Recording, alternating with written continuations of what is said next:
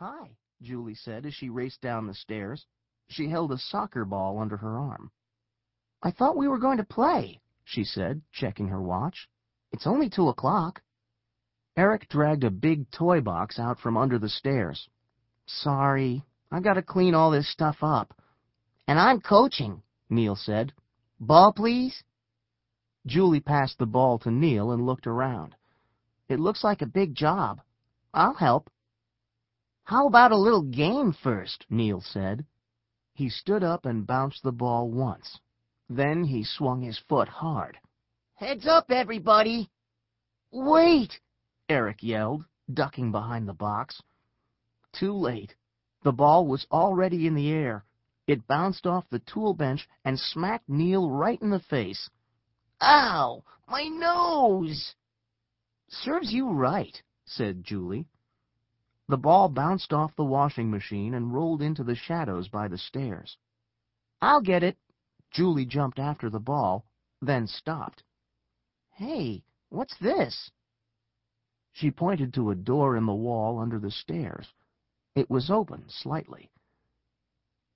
"My house has that too," Neil said. "There's a cool little closet inside." Eric remembered seeing that door 1,000,000 times, but he had never been inside. "It must have swung open when I pulled that box away."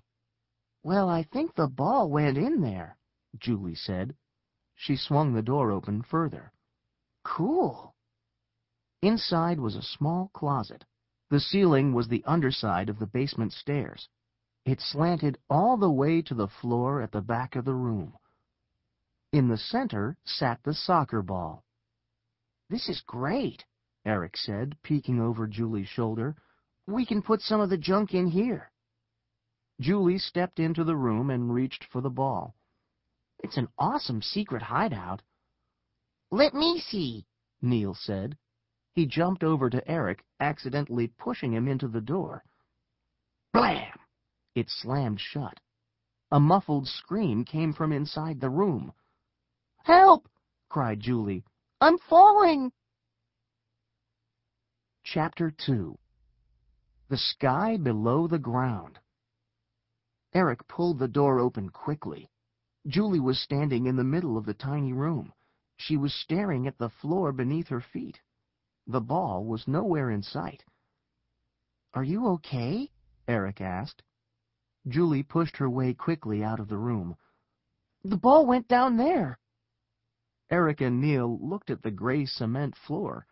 Then they looked back at Julie. "There were steps," Julie said, "and I almost fell all the way down." "Steps?" said Neil.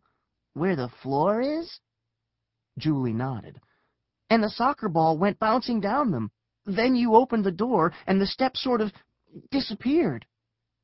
Eric and Neil entered the little room under the stairs. Then Julie stepped back in. They stood close together. "Maybe the ball whacked you in the head, Julie," Neil said with a laugh. "You just thought there were stairs." Eric looked down at the floor. There weren't any steps anywhere. "Julie, I don't think—" "I'm not making this up," she said. "Wait, the door was closed, and it was dark at first. Maybe then—" "It's pretty dark already," Neil said. "Don't close the door on us." Slam! Julie did close the door on them. Neil grumbled. "Now it's very dark." Then, suddenly, it wasn't. The floor began to shimmer beneath them, and a bright light glowed under their feet. Then, whoosh! A stairway appeared out of nowhere. A set of steps leading down, leading away from the basement, away from the house. "Whoa!" Eric said. "It looks like outside down there. Is this what you saw?" Julie nodded. "Told you." The steps glowed a rainbow of colors. Julie peered over Eric's shoulder. "Let's go find the ball." Neil reached for the door. "I don't think so." "Come on," said Eric. He wasn't sure why, but he felt as if they had to go. He stepped down to the next step, then to the next and the next. Already the air was brighter where he was. It was pink, and cool and fresh. "Neil? Julie? This is incredible," Eric said. "We have to go down." "I don't think this is such a good idea," Neil said. Julie laughed. She ran to catch up with Eric. "The air smells so sweet. Hurry up, Neil. We're already 10 steps ahead of you." Just below them was a forest of tall trees. The stairs led all the way down to the treetops. "Unbelievable," Eric whispered. "Do you think this is some kind of magic?" "There's no such thing as magic," Julie said, biting her lip. She always did that when she didn't understand why things were happening. "But this place is beautiful. Strange, too. It's sort of like a theme park." Eric stopped. What he saw coming out of the pink mist was not from any theme park he'd ever been to. "Uh-oh," he gasped. "What do you see?" Neil asked. Eric was frozen on the step, pointing into the mist. "Lizards, I think." "In the trees?" Julie asked. "That's normal." "No," Eric said. "Flying lizards. Big ones, with weird-looking red guys riding them." "That's not so normal," Neil said. Flang! A long, flaming arrow whistled past Eric's ear. "Not so friendly, either. They're attacking us." Chapter 3. Groggles and Nins. Flang! Another arrow flew at them.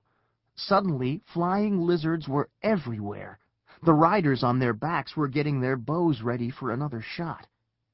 "Run back up to my house!" Eric shouted. "We can't," Julie said. "The steps are disappearing. Look!" She pointed. The stairs were fading into the mist, vanishing into the pink sky. "Oh, man!" Neil cried. "I knew this would happen!" Flang! A third flaming arrow shot by. "Follow me to the bottom!" Eric yelled. "We can hide in the trees!" He rushed down, jumping 2 steps with every jump. But the steps were disappearing under him. "No!" he cried. He tumbled into the air. "Ah!" Julie screamed. Neil shouted, "Grab onto the—" Eric didn't hear the rest. He fell like a rock through the trees. Branches snapped and cracked around him. "Ugh!" Eric moaned when he finally hit the ground. He lay there facing the sky. For a second, he couldn't remember where he was. Then he saw the giant lizards circling lower. "Caw! Caw!" They dived toward him. "Holy cow!" Eric tried to crawl under a bush. "Ouch! My ankle!" he groaned. He must have hurt it in the fall. He could hardly move. The lizards swept even closer to the treetops. When they swooped, Eric saw the riders clearly. Their skin was as bright and shiny as red crayons. "Oh, man, I must be dreaming," he whispered to himself. "A really bad dream, too." "It's bad," said a voice, "but it's no dream." Eric turned his head. "Who said that?" "Shh!" Suddenly the bushes before him began to move, and someone leaped out at him. It was a girl. She was dressed in a blue tunic. A thick brown belt was wound around her waist. "Caw! Caw!" The lizard swooped again. The girl picked up a pebble. She threw it hard. It hit a distant tree with a loud smack. "Over there!" cried a lizard rider, pointing to the tree. The lizards flew away. "Whoa, cool move."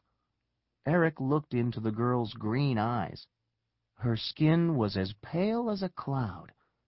"But who are you?" "Kia," she said. "You must be from the upper world. How did you get here?" Eric blinked when he thought of how